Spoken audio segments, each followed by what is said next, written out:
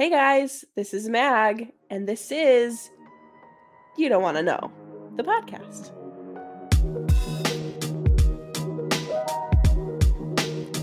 So this week I have a special guest. Go ahead and introduce yourself. Oh, hello. I'm Kelly, and my podcast is Good Luck Everyone Else. Love it, love it. So she is a part of the network that I am also a part of, and it is the Titan Media Collective. Right? It's collective at the end of it, right? It is, yeah. It's Titan Media Collective. It used to be Titancast Net, and it's kind of like the collective is, well, a collective of everybody. Everybody's here now. Yeah. Last time I was trying to plug the Christmas stuff that we did, and I was like, is it actually collective or does Nick just say collective? And I literally paused and I like making this up as we go. Was he just trying to sound like better than us or something? So I had to go and find it, like the website, and I was like, this is bad. I should know this. It's all right. You're new. New. It's fine. I mean, honestly, though, am I? Because I don't even know. But I don't know. It's fine. I know it now. That's all that matters. I know it now. Okay. And your podcast is Good Luck Everyone Else. Yeah. It's a wild card. It's a wild card. Yeah. So it's me and my best friend. We record sometimes once a week. We sometimes release sometimes once a week. It depends on how we're feeling. I'll just get a text sometimes from her being like, not feeling it this week. And I'll be like, okay, it's fine. Yeah. And so we're only 5 episodes in. We're pretty new, but we basically will pick a topic and then just we just finished the superstitions one. So because of that, we've decided whatever subject we pick, it's going to be something that we want to learn about. So the superstitions was super interesting because we looked back on the history and why it was, and then we go off on tangents. Her cats attack a couple times. It's a wild card, y'all. And like I said, we think we're funny. So we hope you do too. And that's me too. Like, I started this podcast because I have stuff to say and I think I'm a hilarious person, and I just want to bless everyone else with that gift. With our voice. Yes, agreed. Because I don't get to talk to enough people every day. I want to have a podcast to talk to more people and just spread the wealth. I like it. So another thing I do on my podcast I talked to you about is I like to bless people with my movie recommendations because I am so in tune with movies. This week I saw the movie Plane, and I was going to look up who was in it. I think it's Gerard Butler. That's a person. Oh, I right? love him. Yeah. Yeah. Okay, so this is going to be a little bit nerdy of me. Okay. He was the Phantom of the Opera in the movie, right? He was the legit Phantom of the Opera, right? He may have been. That wouldn't surprise me. So I'm like pretty sure it was him. He was also in like what are those White House Down movies where he was like the security guard? Yeah. Okay, so that was for sure him. Big macho man, like movies. Yes. Oh, love it. Yes. Okay. Great. Okay, so I'm thinking of the right person. So he is basically a pilot, and a Scottish pilot, not Irish. Scottish, because he says it, and I got it wrong the first time I talked about it. Even though I was like, so he's Irish, right? And my boyfriend's like, he just said he was Scottish. Yeah. Anyway, same thing. Yeah, right? Same accent. That's basically what I was going off of. So his plane goes down into like this horrible area where there's no government. It's just like craziness. And he has to get his passengers back home and like protect him because he feels like some sort of responsibility for them, which makes sense. But overall, I thought it was super good. It felt like 45 minutes long, and then I looked at my watch and it was 2 hours later. So it was just action-packed, very good, awesome. Just really, really interesting and good story. So definitely recommend it. Do you have any movies or TV shows that you like or that you've seen recently?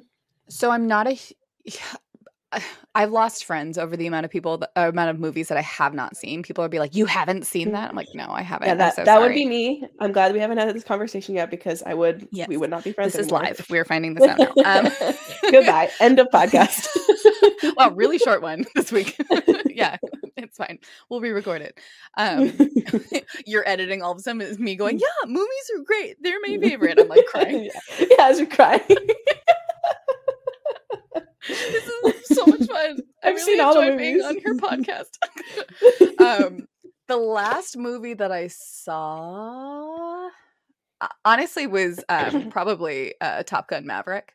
Okay. Well, honestly, that's like the #1 movie of 2022. So that's not a bad. And it was really, really good. It was really good. I really like that one. But I'm more of a TV show person. I don't know Okay, why. give it to me. Yeah. So we've recently started watching Yellowstone.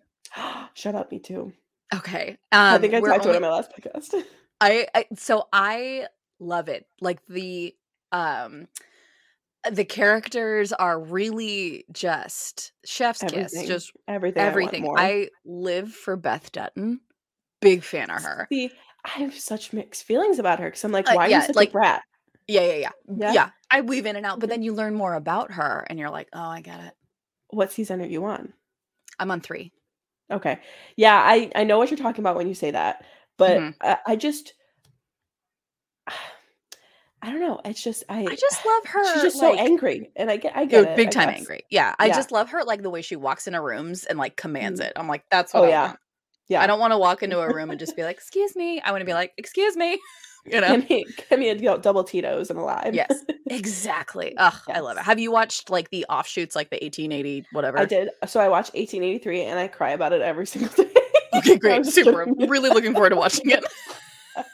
I'm still hurt by it. Like I think about it, I'm like, oh, those characters, are they okay now? No, they're all dead. No, they're dead. They're 100% dead. I mean, yeah, it's been like 100 years, so they are dead. Yeah, I'm looking forward to watching it. It's watching all of them. But I tell my fiance, I was like, he'll be like, "Are you ready to watch Yellowstone?" I'm like, I think I need a break. Is this like I need something like a happier show because I have a hard time when like things just keep going wrong. Yes. I'm just like, can I just get one good thing, please? Just one. I know. Like I was actually said that about that episode I watched yesterday. So I'm on season 4. I think I'm on the last episode of season 4. And it wasn't the last episode I watched, but the episode before. Okay, so I'm like a very emotionally closed off person until I start watching things, and that's when like for some reason I can be emotional and I cry so much. So at the end of the episode, something sad happens and I'm just crying and I'm like, how could they end it there? They can't end it there. Oh God. Yeah, I cry at coffee commercials. So odds are not. Yeah. Those are tough though. Those are tough ones. I cry every time Uncle Ben dies in Spider-Man. It's not even like, it's not with every single like, oh, it's the Tobey Maguire, then it's Andrew Garfield. No, it's every time I watch Tobey Maguire, every time I watch Andrew Garfield. You know it's coming, but it doesn't matter. It doesn't matter. And then I also laugh. There's a meme out there on the social medias. So I'm really old there. It's like SpongeBob, where they're like beating up an old man, and it's every time Marvel makes a new Spider-Man movie and Uncle Ben is alive, and it's a SpongeBob character going, how many times do we have to teach this guy a lesson?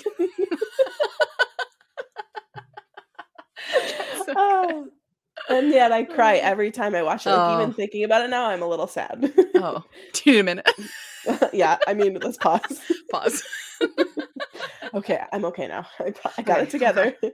I remember that he gives Spider-Man everything he needs. He's his base. So Uncle Ben was needed. Okay. But when Aunt May was just unnecessary. Like that one wrecked me, dude. In the most recent one? Yeah. Oh God. I don't know. I feel like it's been long enough that I can say that Aunt May dies. Like when people like say the Titanic did not make it, it's like you had time. You should have watched it at this point. Yeah. I don't want to derail your podcast, but this is a podcast with me. I saw a conspiracy theory that it wasn't actually the Titanic that went down. Oh, snap. So what would be like the benefit of the Titanic not going down and them like saying it did? I don't know. I have to find that. Okay, that'll be a teaser. I'll give you that information. All right, there we go. Okay. Go watch the go listen to the podcast, guys. Yeah. She actually does have the information. She just doesn't want to share it. Wink. Well, I have to go find it on TikTok again. And then do my own intro. Perfect. Yeah, okay. Everything on TikTok is real. Anyway. Yeah, obviously. Yeah. As long as I've read somewhere on the internet that anything that you put on the internet is true. It has to be true. Yes. So there. Facts.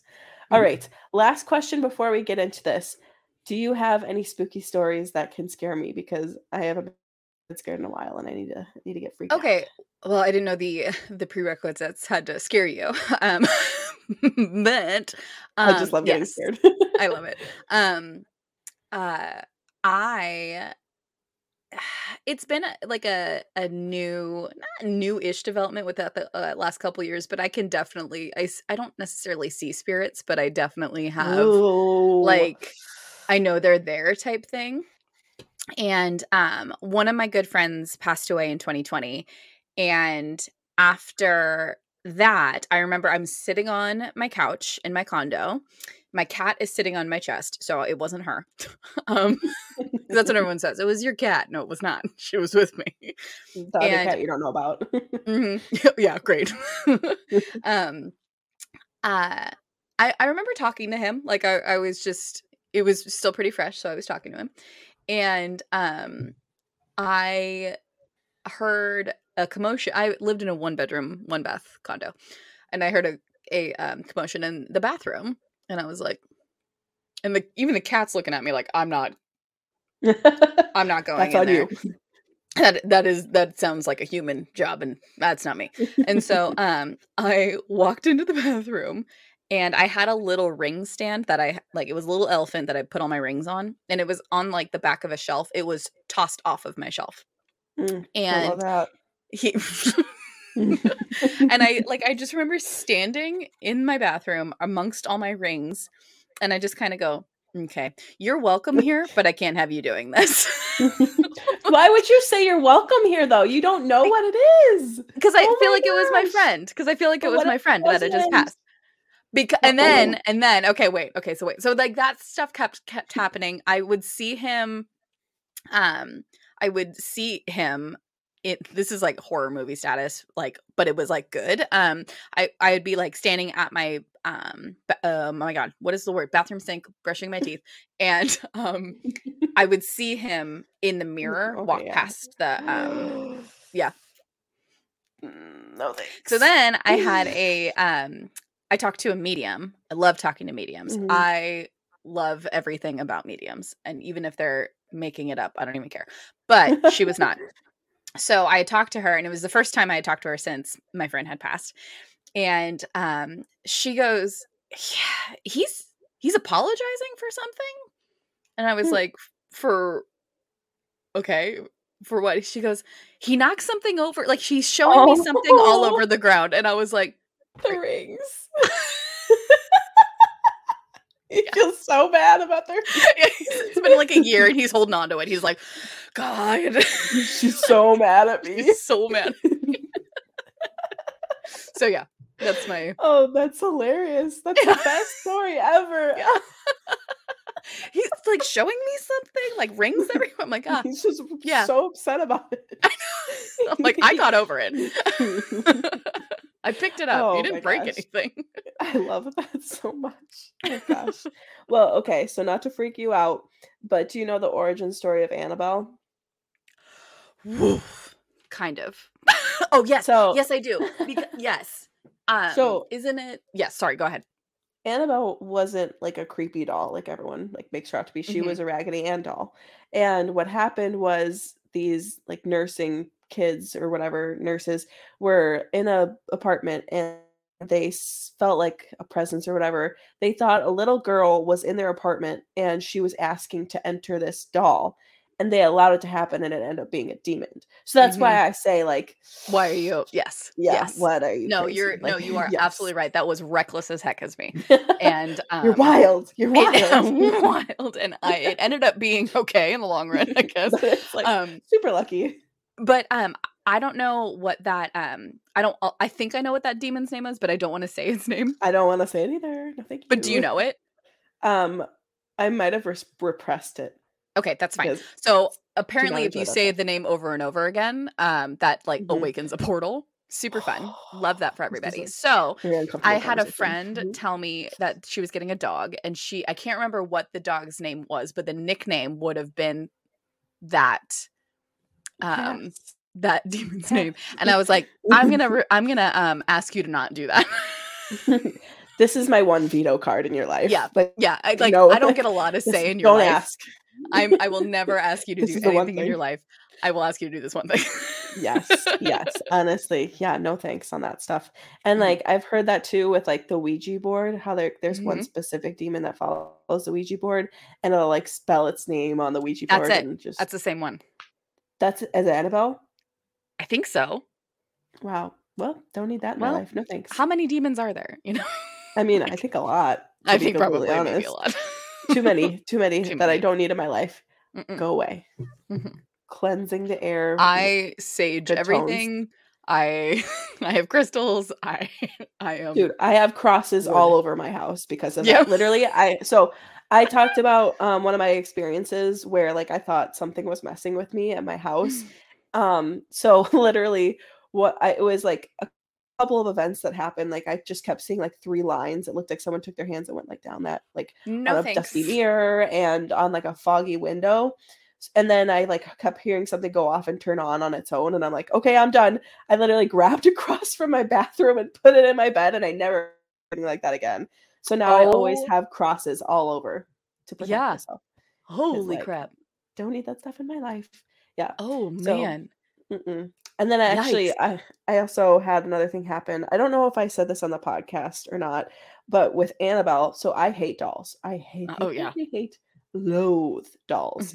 Mhm. And I never wanted to see the Annabelle movie. I eventually did see it, and it was kind of Mhm. good, I guess. But, Mm. it was around that time the movie was coming out, and there were commercials all over for it. I was at my parents' house in my old room. I had a candle lit, and I fell asleep, whatever, it was Mhm. fine. It was open space, no fires. Sure. Sure. I remember that I was dreaming, but I don't remember anything about the dream. But I just remember, like, transitioning abruptly into what looked like me, and it was me, like, in my body. I could see through my eyes, standing in front of my bed, but, like, a couple feet off of it, I'm and I had, itchy. like, a stool on my or in front of my bed, and it was the same lighting as the candle that was lit in this current moment, and Annabelle was on the stool, Nope. No, and then I I'm woke up. itchy. I hate this. And then Stop I it. woke up and then I woke up, and I was like, "Well, not sleeping for another year, I guess." That just reminded me of a scarier thing that used to occur to me if Oh, because speaking of dreams, I used to have give night it to me. terrors. No, you didn't. Yeah. I Ooh. used to when I was a kid, and I used to sleepwalk when I was a Oh, kid. I sleptwalked all the time too, yeah. And I think my mom likes to say I was possessed, but was I really? Who Yes. knows? Who's to say? Probably.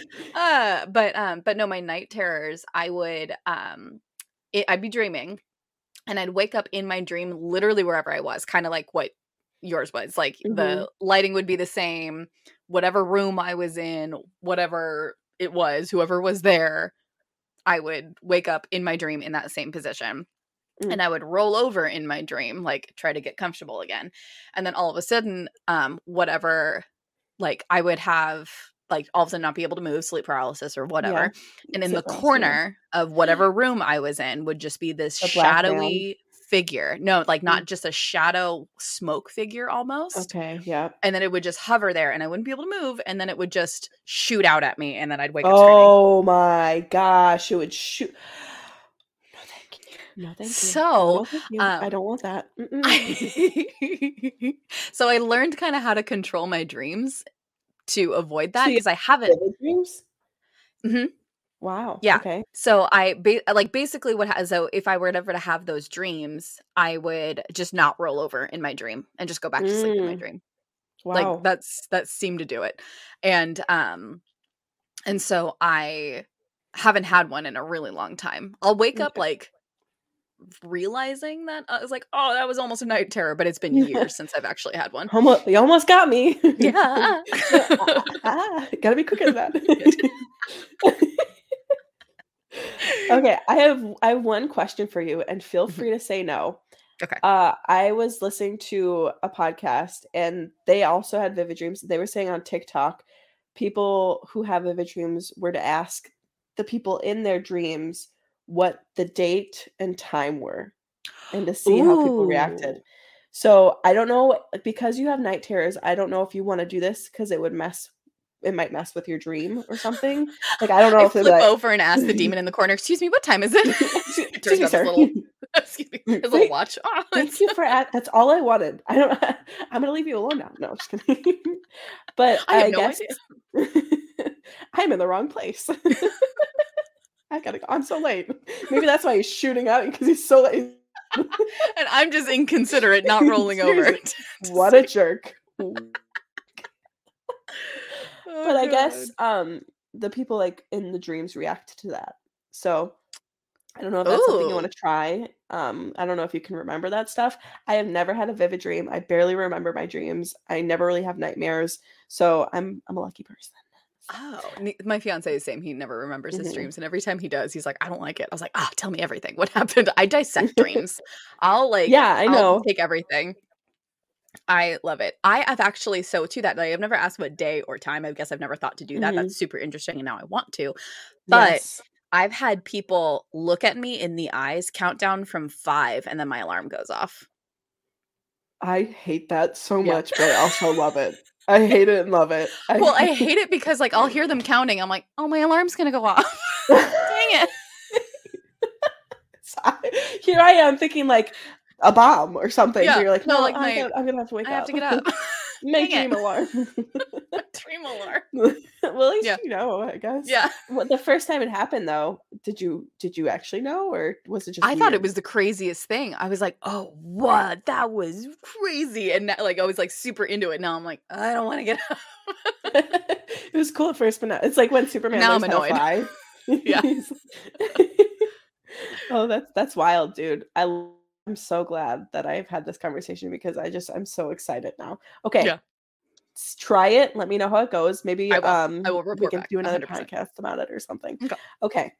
Now, That was let's fun. get Let's get into it. uncomfortable. Okay. Let's get uncomfortable, as I like to say. I like it. This case is called the Prom Night Murders. And actually, so I have been researching this for a couple days, but 2 days ago I realized that this is actually an ongoing case now, being reopened. So I almost didn't do it. I almost was like, let's pull an all-nighter and figure out what I'm gonna research. Because yesterday I was like, maybe I shouldn't do this case, but I Mhm. changed my mind. And it's just because a lot of things are in favor of one way, and I don't want that. If there's Oh, a okay. chance, if so they convicted the person once, and now they're overruling it, or they're trying to overrule it. So I don't want it to be heavy on the Sure. guilty. So I'm tried really hard to make it as, like, neutral as possible. So I hope Awesome. that comes off starting now. So, like I said, prom night murders. So I wanna give a lot of backstory on it. So Robert and Ava Pelley had met at Mount Vernon Nazarene University in Ohio in the '60s. And this is actually really weird because my mom also grew up in Ohio. I forgot to ask her, but so they were in Ohio. My mom went to Nazarene churches as well, and Mhm. then she moved to Florida. So I wonder if my mom, like, has any information on this, but I kept forgetting to ask her. So they Text moved her they right were now. so pause. So they met at the Nazarene University in the '60s, and they were married in the '70s. Or actually in 1970, like right away. They fell in love. And they had their first child the next year, December 10th, 1971. And his name was Robert Jeffrey Pelley, and he went by Jeff because he was named after his father. The father was mainly focused with the church, but he also had another job in computer programming.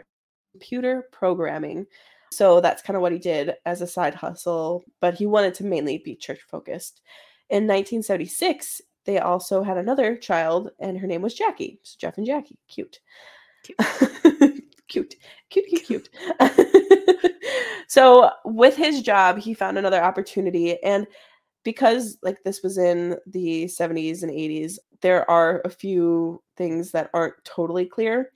I found a lot of sources that said that they moved to Florida because Bob, I'll call him Bob from now on, Robert, the dad, he Yeah. got a job opportunity for his computer work. But there was also another source that said that he worked at a bank. So, Okay. and that comes into play later. That's why I mentioned, because normally it's like, oh, did he work with computers or in the bank? Like, who cares? It matters. So, It depending does. on which way it goes, it's just interesting. Okay. It was in 1980, he got that opportunity and he took it. So unfortunately, after they moved to Florida in 1980. In 1984, his wife was diagnosed with skin cancer. So that would be Ava. And she refused treatment and died in February of that year. So she died like pretty quick, unfortunately. So some people just don't want to get treated, and that's your prerogative, I guess. But it's just really sad because it left 2 kids without a mom. Yeah. So he actually found a widower pretty quickly, and her name was Dawn Huber. So there's no information on how they met. They weren't even like living close by. I don't really understand. I tried. I didn't find any other information. They didn't like live together or anything, but they found each other. Her husband, and this, I just feel like there's something behind this, but her husband died of carbon monoxide poisoning while working on a car, which seems super suspicious to me. Fishy. Right? Doesn't have anything to do with what I'm going to talk about today. Well, maybe it does. No. We're unpacking this now. New murder. Yeah. Maybe there's a red yarn string that needs to be We're like psychotic together. all of a sudden. Yeah. Like, it all makes like from It's Always Sunny, Charlie, and yes. the mailroom. That's all coming together. Whatever. So it doesn't make sense to me. The reason why it's so weird is because it's not a nice death. It's an intense death, you know? Yeah. So that's why I'm like, that doesn't just like happen. Like you just get sleepy, you know? No, it's like you suffer bad. So you can't breathe. Yeah. And like your stuff happens to your skin in that process too. So I don't know, weird, but whatever. They just brush over that fact. Okay. So back to what we were originally talking about. She was 27. She had 3 kids. This is Dawn, the girl that lost her, or the lady that lost her husband. The 3 kids were Jolene, who was 2, Janelle, who was 4, and the oldest, Jessica, who was 5, and she goes by Jessie. The 2 people who, Dawn and Robert, who I will call Bob now, fell in love, very happily in love, very quickly though. But it's not like weird. Well, it might be weird with the dad dying, but who knows? So the mom died in 84, and they were married November 85. So it was like a year and a half. So kind of weird. Has nothing to do with the case again. But I don't know why I'm like now like, oh, suspicious. No, now I'm invested in this. Yeah. Like screw the case that I spent days researching. Need to find out. No. Okay. So they were married in 85. And this is weird too. The kids didn't know they were dating. And they like let them know like, hey, I got married and now you have a blended family. Like they didn't meet anyone else. But this was also in the 80s where like they didn't really care. They're like, we're in love. Like it doesn't matter. Versus nowadays. What a wild time, the 80s. I know, right? Like kids, you guys are supposed to conform to me. I don't care how you feel about other people. Versus now like now opinions. Yeah. Oh, disgusting. Life is so much harder. Why do people have to care? I know. Versus like nowadays when I feel like at least I hear people talk about like they want to date and then eventually have them meet their kid and then that'll be the ultimate test, whatever. So they got married and then they moved into each other and then the kids moved in with each other. They wanted to be a blended family, obviously. Like that was their dream. Like everyone just getting along like the Brady Bunch essentially. But it didn't really work out that way. Right away, the biggest issue was that Dawn, one of the kids, Jeff and Jackie, Jacqueline, what was her name again? Jackie, to call her mom. And they weren't okay with that. And they felt like she was trying to replace their mom that just passed away because that was so fresh. So I don't know when the dad died or when the dad passed away, if that was so much longer that time had passed and they were like, okay, that's why they weren't as rough with Bob, but the kids just felt like Dawn was trying to replace their mom, and they just really weren't cool with that. No. So they lived in Florida until 1986, where they moved again to Lakeville, Indiana, where Bob would lead a congregation of 50 people at the Olive Branch Church. And their house was right next door. It was like literally like a walk. It was like yards away, super, super close, because he was the main guy, like in charge of all the pastor stuff. So the kids themselves, they got along okay. Like obviously the 3 sisters got along and the brother and sister got along and they were okay blended. The girls got along really well. But the biggest issue was really Jeff. He was the one that was kind of angry about it, and he was the oldest, so maybe he just was really upset about the mom. He was in his teenage years, so he was rebelling, like all it was. Yes, it was like a perfect mesh of like anger. Essentially, he was just at the worst age for all this to happen. But Jackie did say that she also had a problem. They didn't see eye to eye with her and the mom. That she just really didn't like the way she raised her 3 girls, and it was different from like how they knew they were supposed to be raised. So those were a couple of issues, and a lot of this perspective that I'm about to say that is negative towards Jeff is from his stepsister's perspective. So keep that in mind when I say that, and I try to say that as much as I can. But I just don't want it to seem like I really want to come out as unbiased, but it's really hard in this position. So Jessica, the sister or stepsister, she said that her mom did try pretty hard to just have a good relationship with Jeff, but he just was over it, essentially. And honestly, like, yeah, of course that's going to happen with him at his age, like we just talked about. He was just misbehaving and acting out a lot. He would just try and like push people's buttons, really. That was the biggest issue. And Bob, he would stand by his wife, Dawn, and he would give out discipline to Jeff. And Jeff didn't really care, even though he was getting like spanked at however old. Like, I was spanked as a kid, and like I didn't get spanked past a certain age because at some point it's like you're spanking an adult. Yeah, adults. Yes, it's weird. Like it doesn't make any sense. No matter what, I just don't think it's right to spank someone at that age. It's just like there's got to be a better way, honestly. Yeah. But there's no point in like pulling it apart because it's been like 30 or freaking how long. We can unpack a lot of things in this. Yeah, like how stepmom killed dad. Yes. And this is in the 80s, and however long ago the 80s were. Gosh, 50 years ago almost. No, Yikes. That's not right. Don't do that 40, to me. 40 years ago.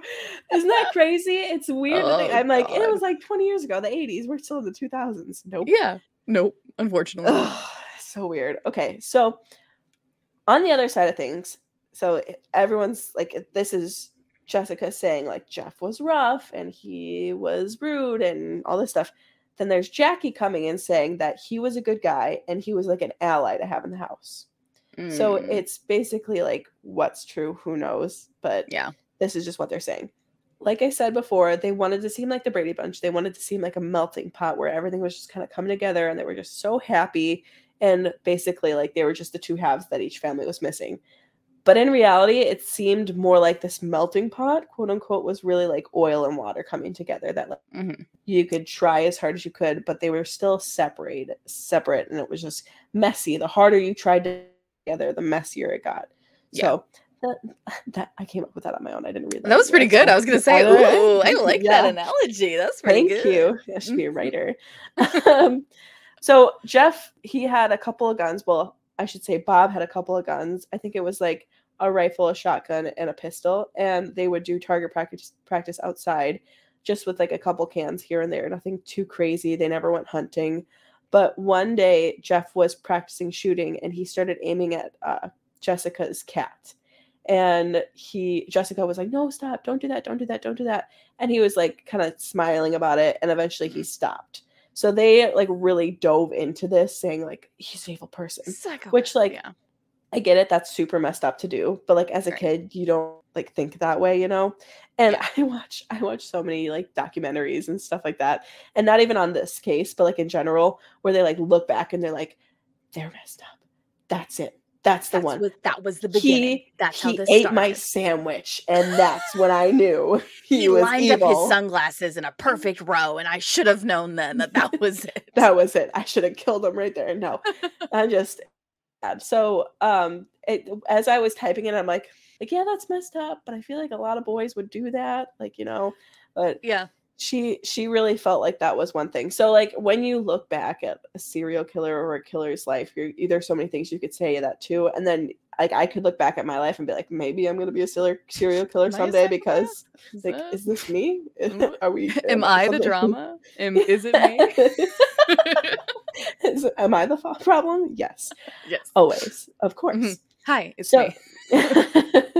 she really took that as like a big thing and really like played on that as like the first time she was like, okay, yeah, this guy's really messed up.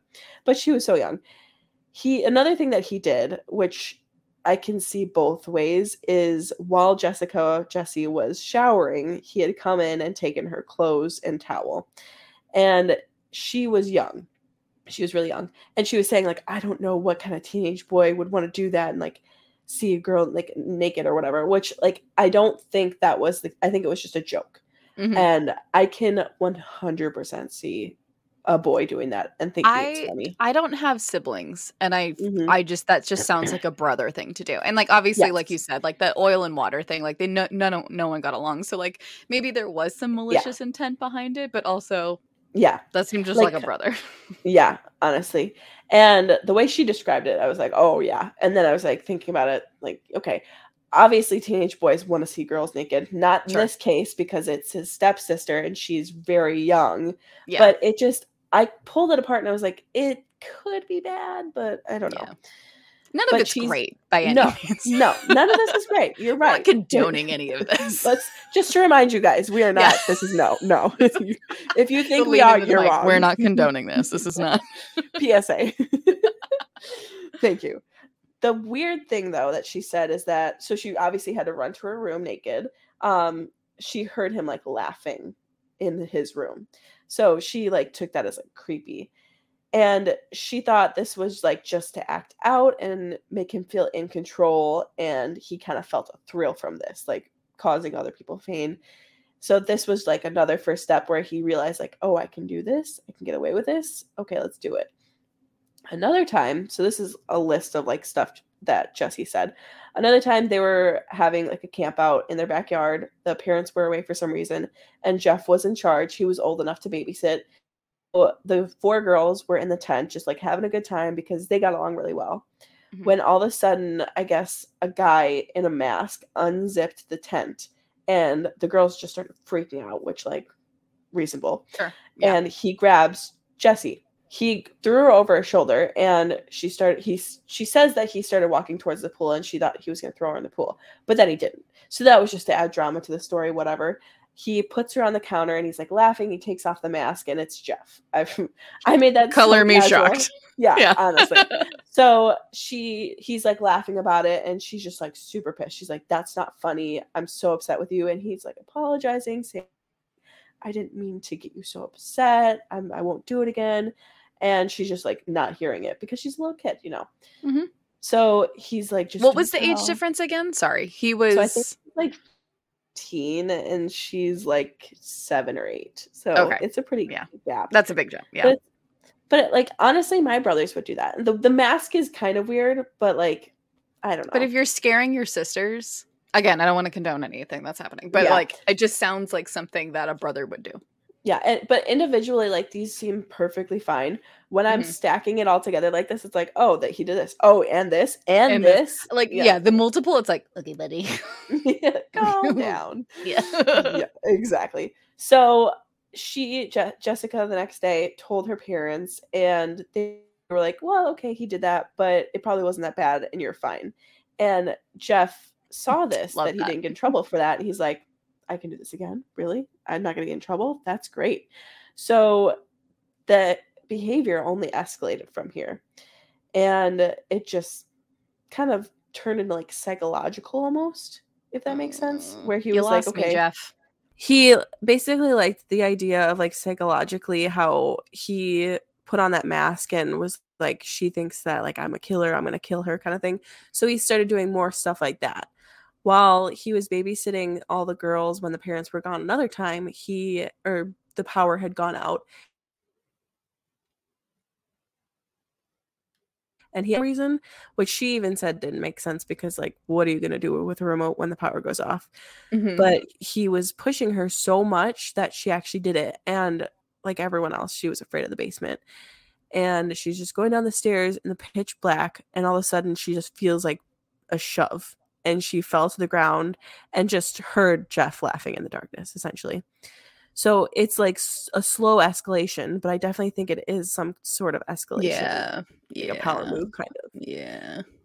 Then another time he had told, like, just come into Jessica's room, and he was like, come into the bathtub, like, you need to get in the bathtub. And she's like, no, why? And he's like, because I said so. If you don't do this, I'm going to throw Jolene in the pool, and you know that she's not going to be able to survive. So she's like, okay, I don't want him to hurt Jolene, so I'm going to get in the bathtub. The bathtub was full of ice cubes, so the water was freezing cold. And she got in, and he picks up a freaking hairdryer and pretends to throw it in, but he didn't, obviously.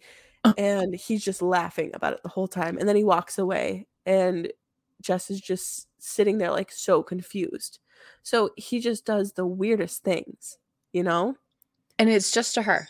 Yeah. Well, you'll find, well, okay. The other two Spoiler girls, alert. not a good one, not a good one. They end up dying. Her two other sisters end up being murdered. So they don't have stories to recount. And even Dawn passes away too. So it's so hard to know if like other people were being affected by Jeff's behavior or if it was just to Jesse. So it's tough. This is really, I want to believe that she's telling the truth, and I'm not going to say that she isn't, but it's so hard to know if anyone else had these issues, if that makes sense. Yeah. Okay, so he had just such a short temperature. I keep saying my God, again. What is wrong with me? It's like a Freudian slip. I don't even know. So he had such a short temper with everyone, and he actually ended up punching a kid on the bus because he just made him so mad. Well adjusted, that Jeff. Punched him right in the face. Don't know why. Never got like a real answer why it happened, but he did it. Okay. And this was like the first thing that he did, like that was more obvious towards everyone, because Jeff was doing all this weird stuff to Jessie, and she wasn't telling her parents because the first time something happened, didn't get in trouble. Yeah, exactly. So she's like, why should I tell him again and just get like in trouble or scolded for lying or making things up? So he thought he could do it to everyone. So he started doing it to everyone and acting out. He was just like drinking and started stealing. And the parents were just like so frustrated with it because they were like spanking him and that was not working, obviously. What? So weird. Yeah, I know. It's crazy how that doesn't work. Matching violence with violence isn't working. Crazy. Revelation. And Bob really didn't know what to do. Like he thought he knew the answers by spanking, but that clearly wasn't working. And actually one of the neighbors reported Bob punching Jeff in the face as well. So just a bad situation altogether. Like no one knew what to do at all. And it was just really getting to him. So his senior year, Jeff's senior year before prom, he was caught stealing CDs and money from a neighbor's house. And Bob started grounding him as punishment. And at this point, he actually said that he couldn't go to prom or any of the prom activities because it's like a whole weekend of a bunch of stuff going on. And he's like, you can't have any of it, really. Which, I mean, fair, he was stealing. Yes. And Bob was so set on this, which I kind of find weird, but I guess like if it's your friend, it makes sense. But this was a member of the church. He had told them that he was just so upset with Jeff, and he was dead set on not letting him go to prom because of his actions. And his name was Will Tisdale. He had testified to this, that Bob was just like, no, he can't go to prom because of all of his actions. So it's documented. Someone says Bob was not letting. Yeah, exactly. Yeah. So this made Jeff like super upset and made him just like continuously fight with his dad about it, trying to get him to let him go to prom. And eventually Bob did give in because it was said that he might like act out of anger sometimes. He just gets so hot-headed. He says something and then eventually he goes back realizing like, oh, okay, maybe that was a little much. Maybe I can pull back. And he also probably saw how passionate Jeff was about going to prom. So he's like, okay, you can go to prom, but you can only go to prom. You can't go to, I think there was like a bowling party there was a dinner, and there was an amusement park thing that was going on. What? I know, like huge, like everything was happening. We had like our prom in like a dance hall, and that was it. Yeah, honestly, like I don't know what, and this was in the 80s, so it's like, why were they having so Oh, much that's fun? right. I keep forgetting. I'm like, what school are they going to? Can I go? Yeah. Yeah, that was the only event, and Bob had to drive him to and from prom, so that was the condition. Mhm. So he was okay with that, I guess. Jeff was okay with that, but he was still like upset, whatever. So the Mhm. weekend of prom comes around, and Jesse goes to a friend's house for the weekend. And then Jackie also goes away. She goes to like a church camp, which didn't make so much sense to me because I thought like a church camp was like a week thing. And Mhm. this is during school. So obviously she's in school, but I didn't really get too much other information on it. But whatever. So Mhm. Jeff was at prom that weekend or that one night, and Jackie and Jesse were gone with other activities. So on April 30th, the day after prom in 1989, that Sunday, a church member was going to church, which was right across the street from his building, and they realized that Bob wasn't there, which was really weird because he was the one that was like in charge of everything The guy. essentially. Mhm. Like he never missed anything. Mhm. So they waited like a little while, and they were like, okay, this is like just crazy. This has never happened. So let's go check on him. And they started walking to the house, and they saw that the curtains were pulled in. It looked really dark, didn't make any sense because this just is so out of character. Mhm. So they tried opening the door was locked. One other thing out of character, windows were locked, everything was locked. Just super confused. So Will Tisdale, the one I talked about before, he went and got a spare key and opened up the side door, and he was met with a terrible and just gorish sight. He Mm. saw Bob and his glasses flung off on the ground next to a pool of blood. And originally, Will had said that the puddle of blood was wet next to him, and he Says went to fresher. that's what he said in his original statement. Mhm. So he goes and he looks for the girls because obviously, like, he has a bunch of kids, and he starts going down the stairs and he sees like a little foot, and he stops. He's like, no, I can't do this.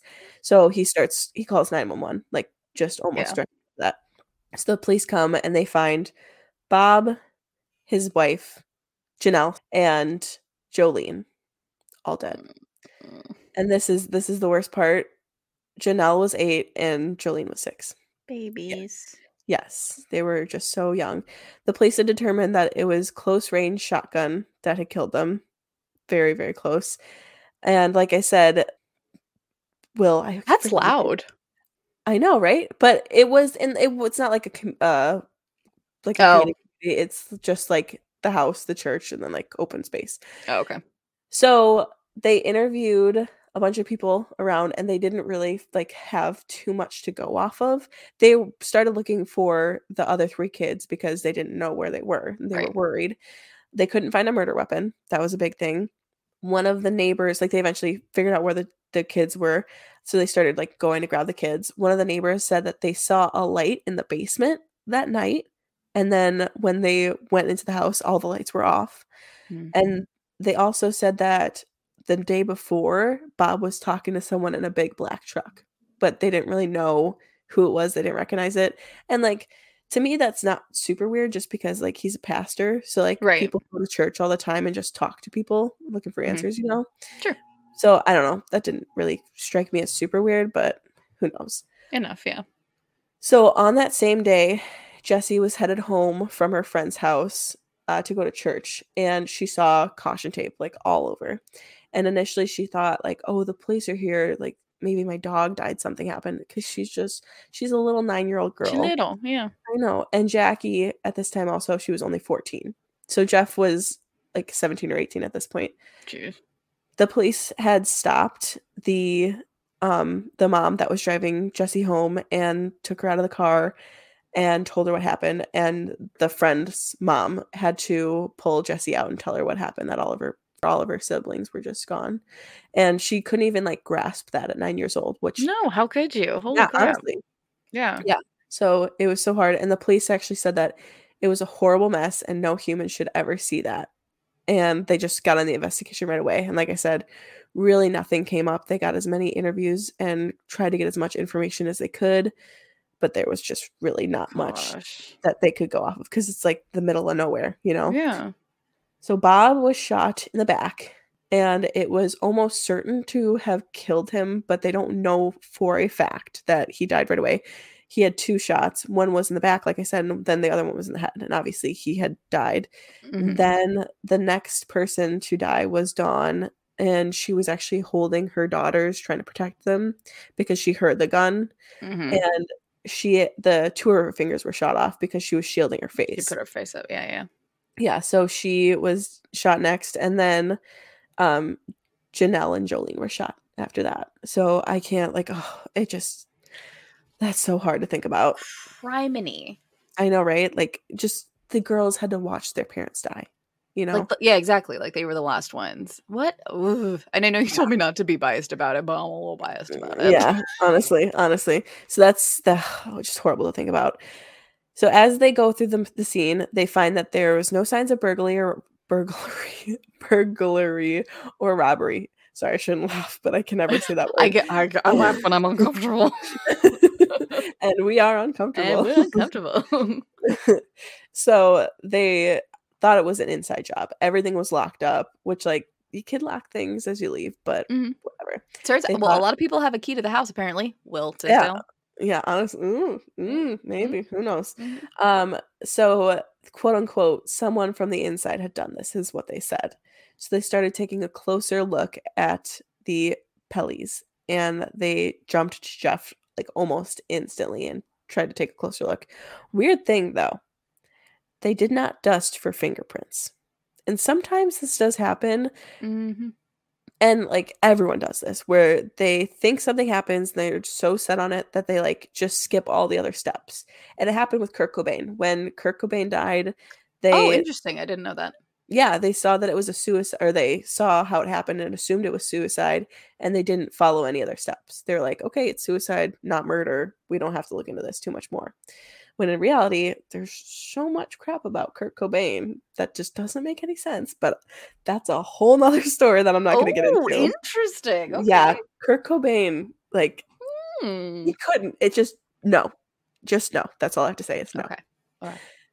So the police had gone through the house and just reviewed the scene.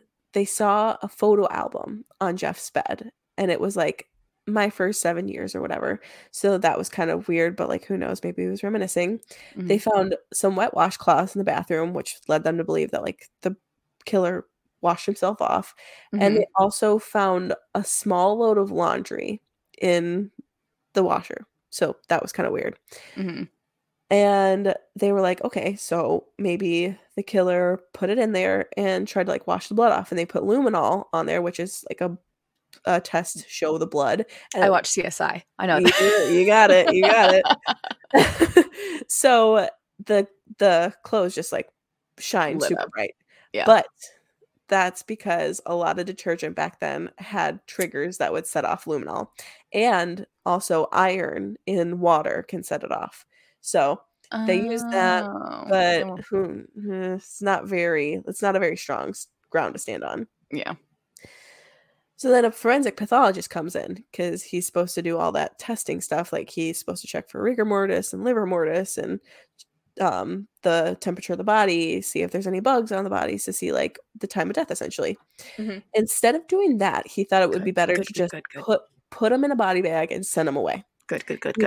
He was like, you know what? I don't feel comfortable in this setting. Let's go to the lab and let's do it there. Not sure why. He at least he admitted to it, though. He was like, yeah, I got most of my observations and opinions from the notes that they took from the autopsy. And I'm like, that's not how that works. Good. Yeah. I like us, we're like, that's not how that works. Like, actually, I've watched NCIS and CSI a lot, and I'm Do you know how many true crime podcasts I've listened to? I'm a professional, okay? I could have your job in a second, buddy. Essentially, yes. But at least he admitted to it in court that he had, like, just totally botched it. This is really interesting, though. So Jessie was only 9, and I guess it makes sense, but she had never heard the details of what happened.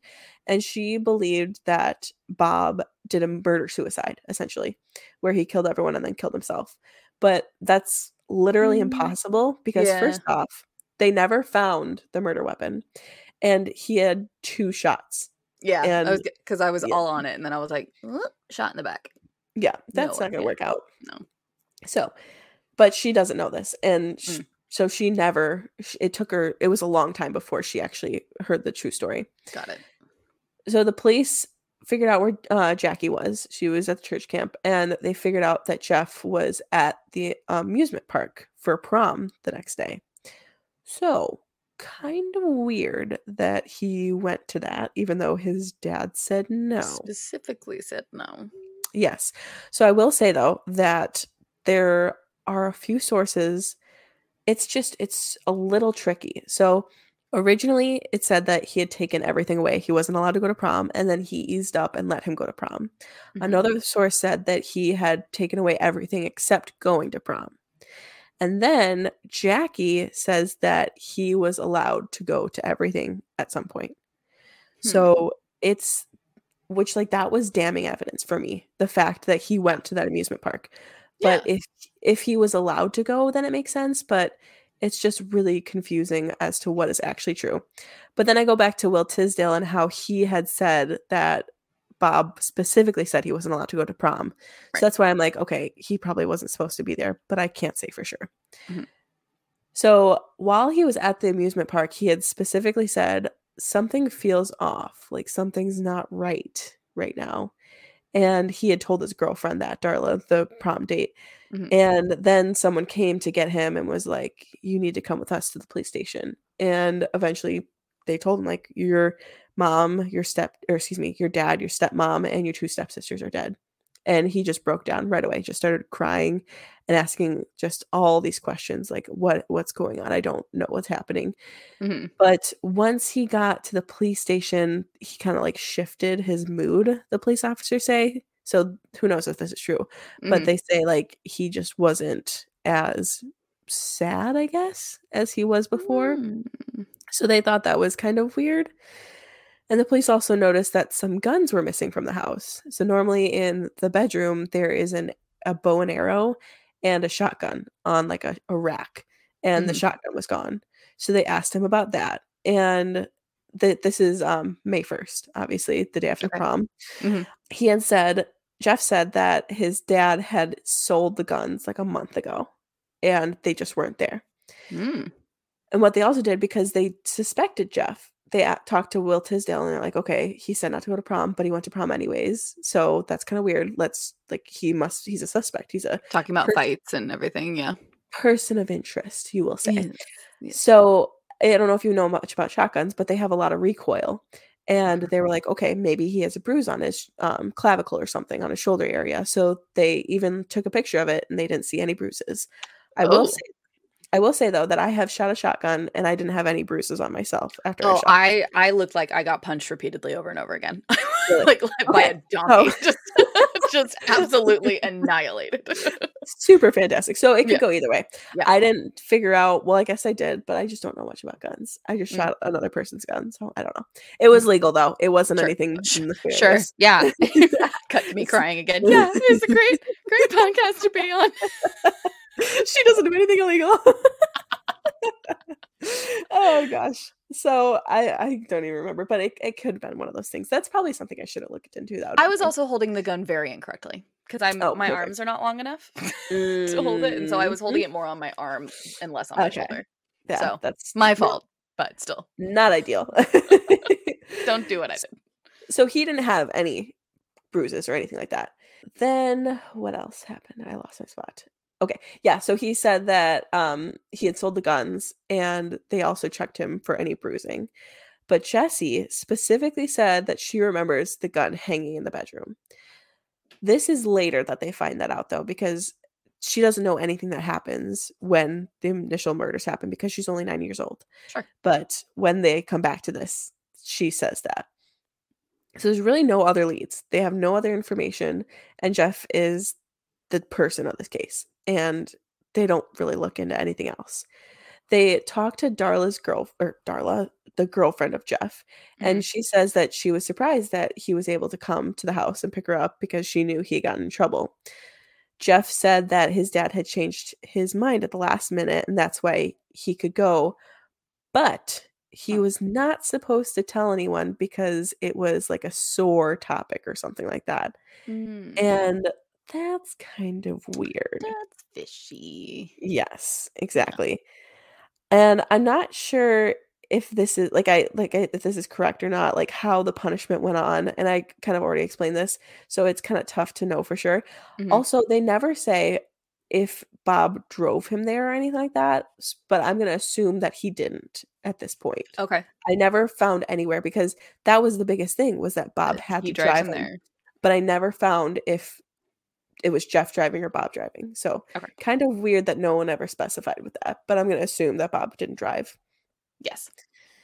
So, eventually, there's a funeral for everyone, and it's stated that Jeff kind of seemed emotionless during the funeral, and there's actually a picture of him, like, hugging someone and, like, looking out, and you can only see, like, probably his, like, nose, one of his eyes, and, like, his cheek, essentially, Mhm. and to me, it almost looks like he's smirking.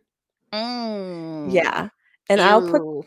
I know, right? So I'll post that on Instagram, that picture, because, like, Yeah. it's everywhere, but who knows? It's a tough angle, so I could just be, like, seeing what I wanna see, you know? Yeah, for But sure. a lot of people said that he was just, like, emotionless, and he says that it's because his dad told him to, like, not show emotion and to never cry, and this is also in the '80s when Mm, men didn't have any mental illnesses, sure. obviously. Yeah, What of an course. amazing time. The Yeah. '80s. Cool. It's crazy, and then it just happened. All the men got emotions Mhm. the next Poof. year. Crazy. Mhm. So, it's a believable statement, but who Sure. knows? Yeah. So, after the funeral, I do feel like obviously I feel like there's a Mhm. difference between being stoic and, like, not showing emotion and being strong, and then, like, Yeah. psychopath. 2 different things, Yeah, I'd say. I think. Call me Yeah, crazy. yeah, that sounds about right. So, unfortunately, after the funeral, the 3 kids got separated, and, just poor Jessie, she had no one because Yeah. her mom and her 2 sisters were, gone, and her dad was already gone. Mhm. So, she went from a grandpa to an aunt to a foster home for the rest of her life, and she never felt like she had a real home. She always felt like a burden because she was passed around. Oh. Jeff Jeff never really got away from like, the story, and everyone Yeah. kinda believed it was him in the town, and he just got sick of, like, the murmuring and the gossip, so he moved to Florida, and, he was a little busy in Florida, so he actually did all 3 of them got an inheritance eventually when they were turned 23, but Jeff wanted his, like, right away, Mhm. and he had made up a story where, I should say Dawn, the stepmom, Mhm. her father was in charge of doling out the inheritance, Okay. and Jeff was trying to get it from him. So he said that he had skin cancer and had to have surgery to get it removed, and it was like 48 or no, $20,000 because the inheritance was $48,000. And he was just saying how he's in so much debt and he needs that money. And the dad's like, "Okay," or grandpa, I should say. He's like, "Yeah, okay, just send me a bill and I will give you the money." And so he sends them a bill, and gosh, this guy, he literally, like, calls the people to make sure it's real, which, like, I wouldn't do. I wouldn't even Mm-mm. think of doing, you know? Yeah. And he gets, like, a weird person who doesn't really know what's going on, and the bill looks real, though. So he asks for the doctors on the bill, and they're like, "These people don't exist." So he eventually calls the police and figures out that it was a fake bill. And what happened was, like, his wife's mom, so Jeff's wife's mom worked in the hospital, and that's how she got that, like, tricky form or whatever to fool him. And then Mhm. also, Jeff was, um, convicted for wire fraud, money wiring fraud, and he was on house arrest for 6 months. So, he was, No, uh, no. not Mhm. not the best Mhm. citizen, So at if this point in the timeline, Mhm. that murder is completely cold. Yes, it's a cold case at this point. Completely. Yeah. So the police still think it's Jeff. Like, they are not looking for anyone else. They just don't think they have the evidence to convict, you know? So they just kind of let him go because there's nothing they can do. Oh. Yeah. So it's a little rough. And obviously, like, their theory was that he killed the dad because he didn't let him go to prom. And he wanted to go to everything, you know? Yeah. And he had to kill the stepmom and the stepgirls. Yeah, because they were there, you know, which just seems so horrifying, you know? That's terrible. Yeah.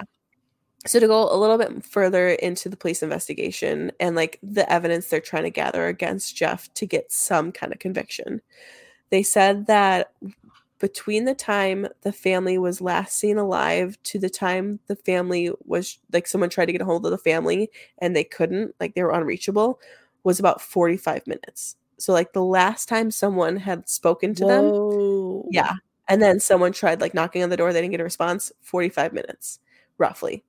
Wow. And that's quick. I know, right? And they claim that Jeff was there in that period of time. So, it's a little tricky. But Jeff's attorney does not agree with this, and he said that there was definitely some kind of human activity going on in the house at 5 p.m., but Jeff was gone by that point. So I don't know where he got that from. There was the fact that the neighbor had seen the light on in the basement, so I don't know if that's what he's referring to, but who knows.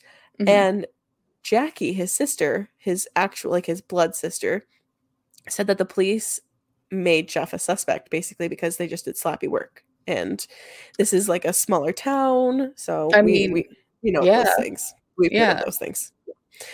So the timeline of the day went like this, and there's, like, no specific times at all. So this is just like, this happened first, this kind of happened after, this might be at the same time, who knows. So Jeff has his friends come over and take pictures at his house because for some reason his house is a place to be for pictures. And everyone's just taking pictures, having a good time. Jeff's just in, like, a t-shirt and jeans, whatever. Then one of his friends forgets his date's corsage, so he runs back home, and then he starts driving by the house, and no one's there anymore. He assumes everyone's gone, but Jeff's car is still there, so Jeff's still there. He goes to pick up his date, and then about 30 minutes after he passes the house where no one's there, he drives past again. I don't know, like, just because he has to. And Jeff's car's gone. So in that period of time, 30 minutes, Jeff's car is gone. A little while after that, another family comes by, and they're just taking more prom pictures, I guess. And so they were expected. The Pelleys were expecting them to come in. So they knock on the door, and there's no response. They wait a little while, and they're like, okay, I guess they're just not going to do it anymore. So they give up, and they go home. At that same time, or around that same time, Jeff is at a gas station, and he uses the phone to call Darla, his prom date, to say, I'm running a little late, but I'm going to pick you up. And this is when she's like, oh, you're going. Okay. Like, okay, I guess. And he also, and I forgot to mention this, he also has to, like, fix something in his car. So Will Tisdale had said that his Bob was so set on Jeff not going to the prom that he had done something to his car to, like, make it not work, so he couldn't drive. So he was at the gas station fixing whatever happened to his car. Interesting. I know, right? So from all of these loose, like, timeline, the police figured that it was about 20 minutes of unaccounted time that Jeff could potentially do the murder. But in that 20 minutes, he would have to shoot 4 people, gather all of the shotgun shells, clean himself up, and start that load of laundry. So, it's like, you have me, and then I go back. And then I go right? Like, well, that's okay. So good. I'm glad you're saying that because that just shows that I'm not biased. I am. No, you are not. Neutral. You are neutral as hell. And I'm, like, trying to pick. Like a wave. It's really tough. So it's tough, but it is possible. So after they're building this case, they're trying to figure out what's going on. No one ever forgets about what's happened in this town because, like, it's a small town. It's a small town. Yeah. So after a few years, Jessie's in a foster home, and she gets a call from Jeff. And she had not heard from Jeff or Jackie since the funeral, essentially. Like, they just fell out of touch, you know? Yeah. And he asked her how she was, how things are going, and if she wanted to come visit him in Florida. And at first she was kind of hesitant, but he's like, I'll pay for you to come down and like hang out. And she's like, okay, yeah, that sounds awesome. And she was only 15 at the time. Mm-hmm. So once she gets there, she's kind of like settling in, and he kind of just comes out and says like, who do you think killed our family? And she goes, yeah, I know, right? Buddy, I haven't seen you in like 5 years. Yeah. And she's taken back by this, and she's like, well, it was your dad. It was a murder-suicide, like everyone was saying, because that's what she believed. She had no other information on the case. Right. And he just kind of like took that. He was like, okay, yeah, all right. Yeah, that me makes too. sense. Yeah, for sure.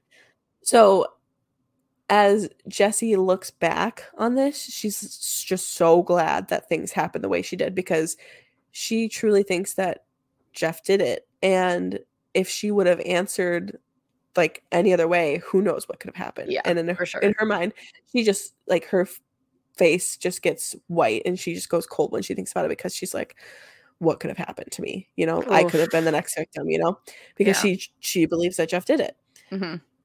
So over a decade after she visited him, she gets another visit from 2 investigators, and they knock on their door, and they're cold case investigators. She didn't really understand why they were there, though. That's how they introduced themselves. She's like, well, it's not a cold case, it's closed. Yeah. It was a murder-suicide.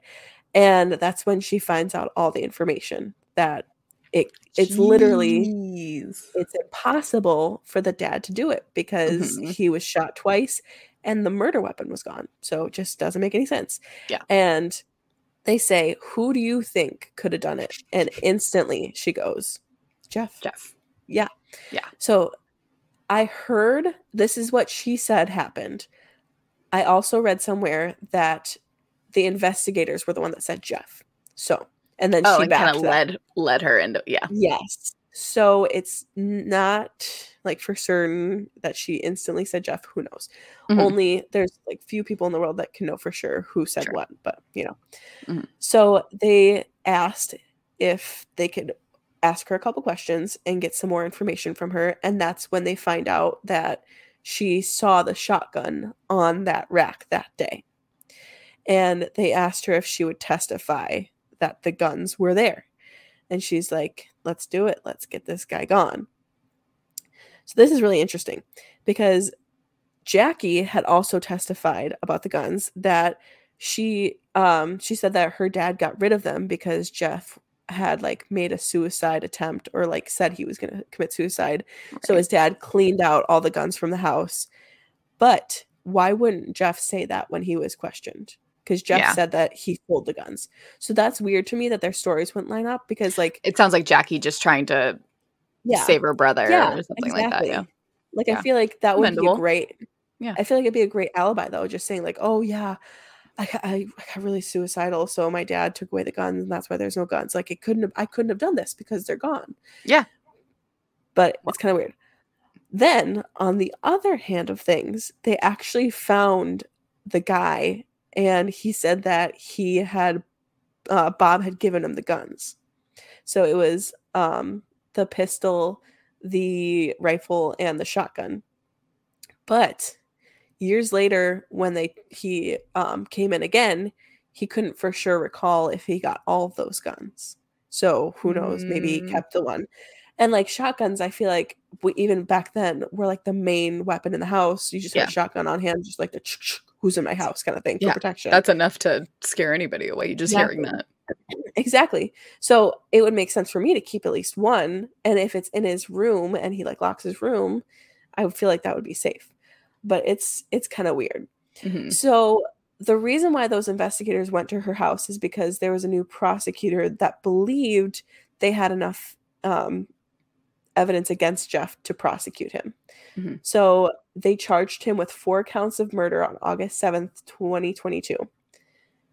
And the murders happened in 1987. Wow. Yeah. Long time. So they charged him on the 7th and arrested him on the 10th. So this is where it gets a little technical. Before the trial started, obviously the kids went into like a foster care system.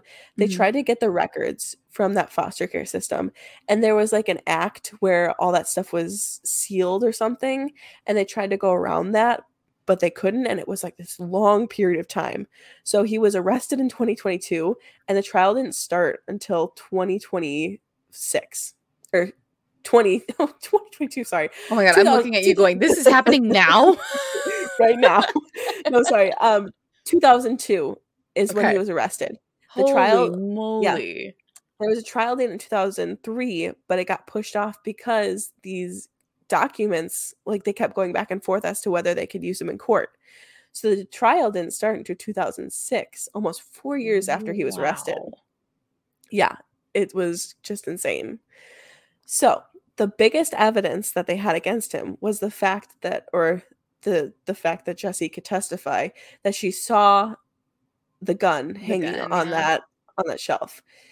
They also said that there was the photo album on his bed. So they kind of said that he was reminiscing about his life before it was all over, essentially, like the good old days. Also, the load in the washer, because they said that there was a pair of jeans in there, and he was wearing a pair of jeans all day. That was noted, and he washed them. And the fact that he went to prom, and that he drove himself to his girlfriend's house, because no one ever said that Bob did it. So they used all that, and the jurors took that. One juror had said that another piece of like really important evidence was a photo of Bob that was of him like dead on the floor, and it looked like someone had shot him from Jeff's room. So obviously, like, you get a layout of the house and you see the pictures and where things were, and it looked like someone was shooting from Jeff's room. Then where was I? Did anyone say, how could Jessie remember she was 9? Yeah, no one said that. Oh, because that was I was like, yeah, she remembers, but also I was like, no, she was 9. So this is my back and forth again. Well, maybe Jackie said that because Jackie goes against that. Sure. And so they both testified that the gun was there and the gun wasn't there. But for some reason, Jackie, they really believed her. So it was just really weird. So it took 3 votes in 2.5 days to get all the jurors to give a guilty verdict for Jeff, and he got 4 different the 4 murders he was convicted on, 160 years of prison. That's what is his the verdict. So it was 40 years per murder, and that was on October 17th, 2006. He was convicted. Wow. Yeah. So Jeff almost right away got on appeals, and he was like, how does it go? I was violated of my right to a speedy trial because, like I said, he was arrested in 2002 and it didn't start in 2006. Yeah. But the state actually was for it. And they're like, okay, yeah, that makes sense. Like, you didn't work out. Well, then it went to Supreme Court because that's the order for the appeal. And they were like, well, no, it had to take that long because they were trying. It's not like they were trying. Yeah. Yeah, they weren't exactly. trying, So it was upheld. So currently, he's trying to get this overturned because the evidence, like, they kept some evidence back for some reason in the 2006 trial. And this is what it is. So I told you about how he was wearing a pair of jeans and they were found in the washer. They found some money, some coins, and a receipt in his jeans that were supposed to be from the washer. And you could read exactly what was on the receipt. And normally when you wash things in the washer, stuff falls out of your pockets, like coins. Sometimes money stays in my pockets, but coins always falls out. So they found that really weird. And there was also somebody who was like put in a testimony and like went to the police with some evidence, and it was never brought into a testimony. Her name was Tony, I think it was Beeler. I think that's how you say it. And she had said that she was a salesman who sold photography in like bulletins, which is a church bulletin is like just information on the church or the sermon that's going on. And she had said that Bob had told her some pretty interesting things. Bob had said, I quote, this is a quote from Tony that is quoting Bob, if you can follow me there. Okay. She said that he said, they are going to kill each member of my family. I'm going to watch and they're going to kill me. She also said that he said, he had another life prior to being a minister, and he didn't want to be found, and that's why he didn't want his picture in the church bulletin. So I can see both ways on this because one, this was weighing on him so heavy and you could just tell an absolute stranger, or two, why would you tell an absolute stranger this stuff? It doesn't make any sense. So I don't know. So way back in the beginning, I said that he came to Florida for either a computer job or a bank job. There was a bank that he could have potentially worked at that was supposed to have like mob ties and like money laundering. And that's where they think this comes into play. So there is a VHS tape of her like statement and the evidence that she gives. She came to the police right after the murder and then right after Jeff was convicted with her testimony. And the weird thing is that part of the tape is inaudible. And that always confuses me. Like why like why can't we hear you? Like what did you say? Tell me what you said. He just keeps his hand over the mic and was just like doing this the whole time. Just kept pressing mute. Don't listen to me. Oh, my computer just puts me on mute over and over again. It's the weirdest thing. The demons in the room. It's just crazy. So the jeans, the fact that the jeans were not like the receipt was, you were able to read the receipt. The receipt was not messed up for the washer. The coins were in his pocket. Then her testimony. Those were like the two biggest things. And the jeans went even further because the lawyer didn't catch this. The lawyer was supposed to be able to see this and be like, this doesn't make any sense. It was in the washer. Why can't I read this receipt if it's in the washer? So they're trying to bring this to a judge. They actually did in November of last year. Bring this to a judge. Yeah.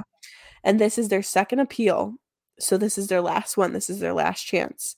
The judge can rule that the prosecution gave false info because they did not give the saleswoman's information to the court. They said that it was hearsay of hearsay, and it was not solid. Which makes sense to me, but you know. And also that he had an ineffective counsel because he didn't catch the jeans thing, because that doesn't make, the jeans don't really make sense at all. Right. Like I said, on November 10th of 2022, they gave him all this evidence, and now springtime of this year, we're supposed to hear what the judge says if the ruling's going to be overturned. So I literally had no idea going into this. Ooh. Yeah. I like literally thought like, okay, Jeff did it. They convicted him. He's in jail. Like that's it. And you're reading and you're going, oh no. I was like, what? No. My world, literally. So I actually posted this. So I've on like a million Reddit pages, and one of them was like, what's a case that got convicted like in the future that wasn't from DNA, because DNA has been cracking a lot of cases. And I posted like a quick summary of this crime, and I was like, what do you guys think? And I was so excited because I was going to share it on here, but then I didn't get any responses. Oh no. So I'm like, well, okay, I guess I'll just go screw myself then. Yeah. Never mind. I didn't want to know your opinion anyway. Yeah, it's fine. So it's just crazy because it is so true. Like that was a cold case that was like quote unquote cracked, but it wasn't like DNA that helped. So there is a page, or I should say a website. It's called Justice for Jeff, and his sister Jackie kind of runs it, and it's a nice page. It's a legitimate page. It gives a timeline of like everything they went through, and they've been fighting for a long time. So he went to jail in 2006, and like instantly they started doing stuff, and they have not stopped, and they were just waiting for someone to get a hold of them. So, and there's also a podcast. It's not Counterclock. There we go, Counterclock. And I did not listen to a single episode because I just found it like today. But I will be listening to it. But I think it's gonna be like more leaning towards Jeff's innocence. So if you want to see the information on like his sister's side, it's a really like very brief website. Like there's not much to it, but it shows like Justice for Jeff. Just for Jeff, yeah. So it just shows like what they've done, and then there's the Counterclock podcast that gives a lot of in-depth information as well on this case. I'd be interested to hear what a more pro Jeff side of things Right. Yeah. are, because again, and I went back and forth a couple times, like, oh, that's like this, and then like, Mhm. one way or the other. But like, if you look at a lot of psychopaths, and Which we love to do. which we love a psychopath, but like a lot of them like they come from that I don't want to say same type of upbringing, because I don't want to say that like, he was like, he was spanked, yeah, but and like a lot of times they came from like a really like not put together family, and also like you said, it was more water and oil than anything. But it's like, but there were a lot of like similarities between the like a psychopath and Jeff. So I'd be Mhm. interested to see like a pro And Jeff side. also all the stuff that is anti-Jeff came from his sister, Mhm. and it's all super biased, you know? So Mhm. it's really tough to know for sure, and, like, some of it isn't from her, I guess, technically, Right. but the worst stuff is from her, saying, like, Yeah. all the things that he did to her. So Mhm. it's so hard to know, and I hope that whatever like, whoever is guilty will be in jail, Mhm. whether that be Jeff or someone that's potentially already in jail, who knows? Mhm. But it's tough. It's so Agreed. tough, and I'm Yeah. just so torn. It's so funny because I went into this case thinking like, "Oh, this is really interesting." Screw Jeff. Like Yeah, right? And then I'm like, "Oh my gosh, should I even do this because of a podcast about this?" Because I don't want anyone thinking like, "Oh, it's for sure Jeff," when no one knows for sure yet. yeah. Like, because you wanna be like, "Oh, it's also for sure," but also, "Is it? Oh, Yeah. interesting." Yeah, Mm. exactly. Okay, so I forgot to do this. This is a Christmas present for my brother. It's like a calendar for true crime, and I do it every podcast now, and this is my second time doing it, Okay. so I'm just gonna read it really quick. Okay. So, the felony murder rule broadens the crime of murder to include those who unintentionally kill someone while the process of another felony. The rule also applies to any accomplices to the primary perpetrator, making accomplices to the unintended homicide as culpable as the person who committed the homicide. Felony murder rules exist in jurisdiction throughout the world, including Canada, Australia, and 47 out of the 50 states in the United States. So that means that if someone commits a felony like arson, and Mhm. someone dies in the process, it becomes a felony murder. Got it. So this rule is widely criticized because it's disregard for the concept of men or guilty minded. Depends, I don't know. Okay. The prosecution is not required to prove criminal intent and often criticizes cases in the United States is a Florida man, Ryan Howell. In 2004, he lent his car to a friend who wanted to rob and beat a mother and daughter. Not great. Not The, great. da- the daughter was killed during the crime, and though Howell was not present, he was convicted of first-degree murder and sentenced to life in prison. The prosecution argued that the murder would never have occurred if Howell hadn't provided the car and carried the perpetrator to the scene of the crime. Ooh. Yeah, so that's super interesting. Interesting. Yeah, I love this thing. This is so That's I've very I've cool. that one's done. Yeah, okay. So that's the end. Do you want to plug yourself? Oh, sure. Well, I'm you're, I'm you're like, trying to who think did it? like felonies. Just like like, am I like an Very. accessory to this? This was not a smooth transition. No, I was takes a minute for my brain just to catch up. Anyway, anyways, my name Love is it. Kelly. It has been a pleasure being with you. My Instagram, or our Instagram, it's Kelly and Kelsey, all K names. We are we can find us on Instagram at gleveryone.else. And that's right this time? You got it That is this time? correct this time. Okay.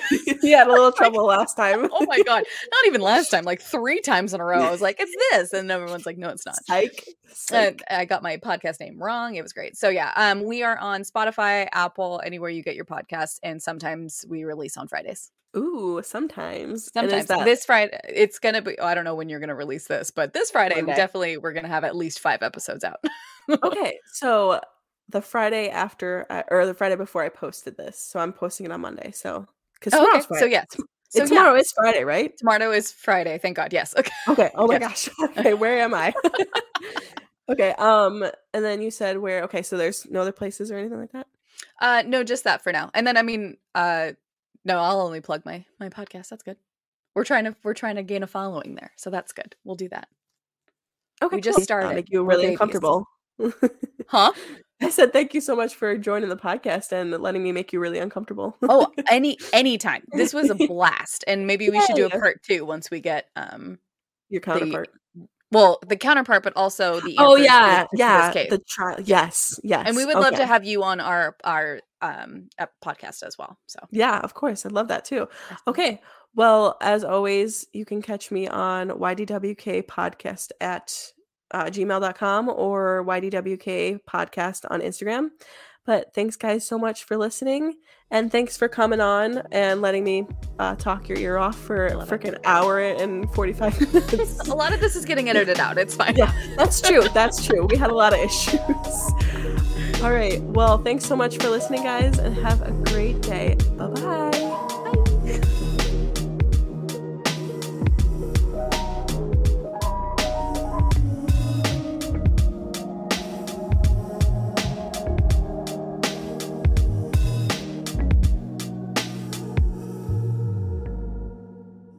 Hi, friends. Hi, I'm Amber. And I'm Lauren. And we're Two Drunk Moms. Check us out every Wednesday on your favorite podcast platform as we sip our favorite wines and find comedy in the chaos.